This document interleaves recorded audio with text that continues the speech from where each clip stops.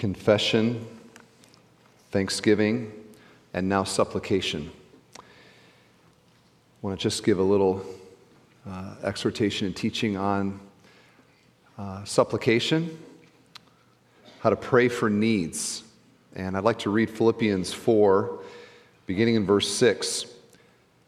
Do not be anxious about anything, but in everything, by prayer and supplication, with thanksgiving, let your requests be made known to God. And the peace of God, which surpasses all understanding, will guard your hearts and your minds in Christ Jesus. Tell you, that verse could really transform many of our lives, couldn't it, if we just live that one verse out. But let me point out a few things. Notice, be anxious for nothing, pray for everything. Is there some correlation between not being anxious about anything and praying for everything? This verse would say so.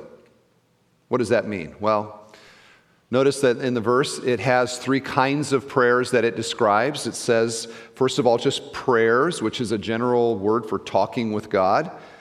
Petitions, this is a more specific word. It means to entreat, to call out, to shout to God and ask for help. And then requests. And we all know what a request is, don't we? It's when you ask for something. Okay, so prayers, entreaties, and requests. And Paul adds that all of these ought to be done in a spirit of thanksgiving. So as we seek to battle the human tendency to be afraid and anxious about the things of life and the meanderings of life, God's solution is not for us to worry and to fret, but rather to pray. And that prayer and what prayer produces is far better than what worry and anxiety produces. Now, I got some of your attention because this is really a big struggle for us, isn't it? Fear versus faith. Anxiety versus prayer. Which is better? Well, the Bible says here that God has a plan for His people as it relates to the realities of living in a fallen world. When there are many things that we struggle with and things that we need, God's solution is this: ask me for it. You can see it yourself in the verse. Ask me for it. It is perfectly legitimate to go to God and to make requests of Him. Now, sometimes we can feel a little awkward about that, although in our hearts it's what we really want to do, right?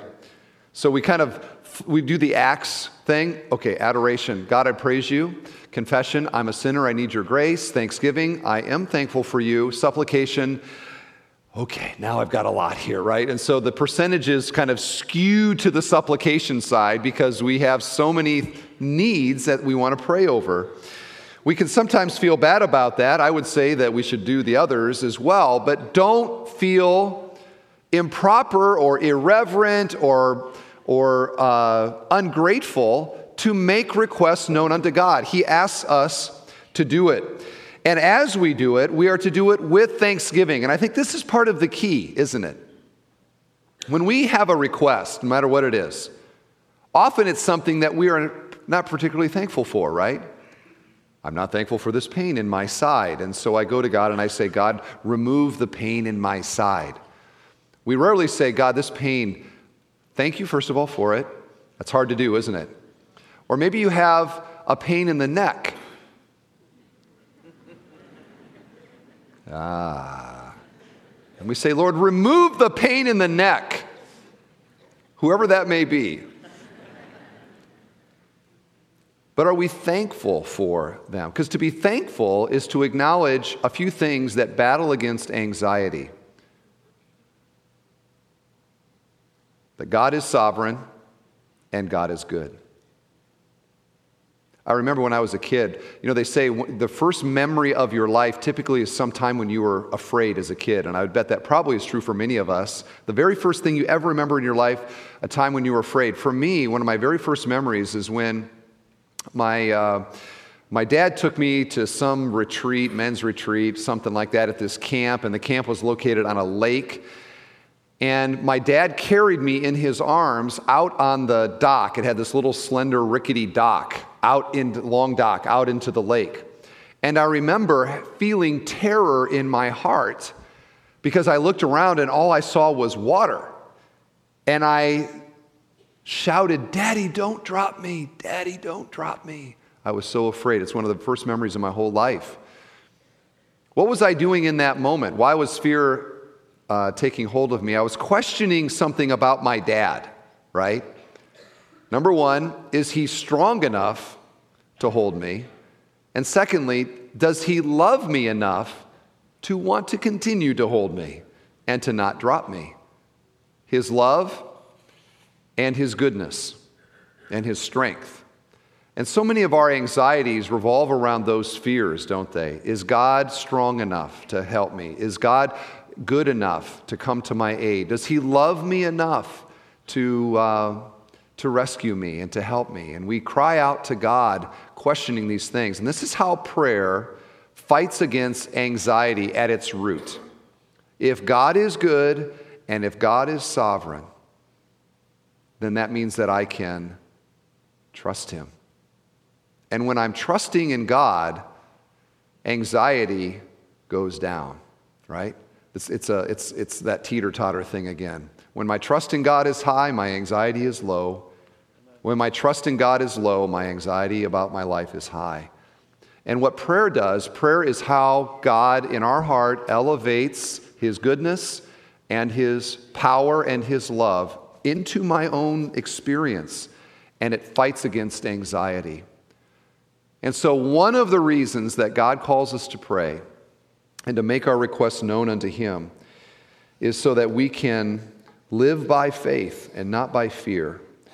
Listen to 1 Peter 5:7. Cast all your cares upon him, for he cares for you. I'm so glad it doesn't say cast some of your prayers upon him, for he cares for you. Or cast the easy ones upon him, for he cares for you. It doesn't say that, does it? What does it say? Cast all your cares. The big ones, the small ones. You ever hear kids pray? Isn't it great when kids pray? They have no sense of scale in their prayers. Everything is open territory to go to God about, right? Their pet, their sister, the rain outside. I think they've got something on us adults when it comes to praying. All your cares, cast them to him and know that he cares for you.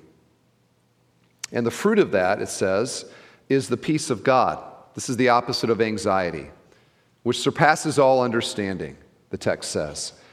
And this peace it's not that objective peace like Romans 5:1. We have peace with God through justification.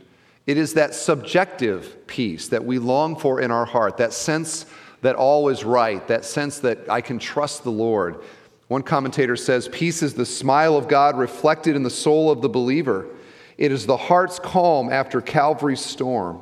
It is the firm conviction that he who spared not his own son will surely also along with him freely give us all things. Peace. So the call of Scripture is, rather than to fret about things and to be anxious about things, pray about them and make your requests known unto God. Any care, any concern, make that request to the Lord. And know that our Heavenly Father cares about us. He listens to us. When we come in Jesus' name, when we come as his child, God hears our prayers. Which that's an amazing thing, isn't it?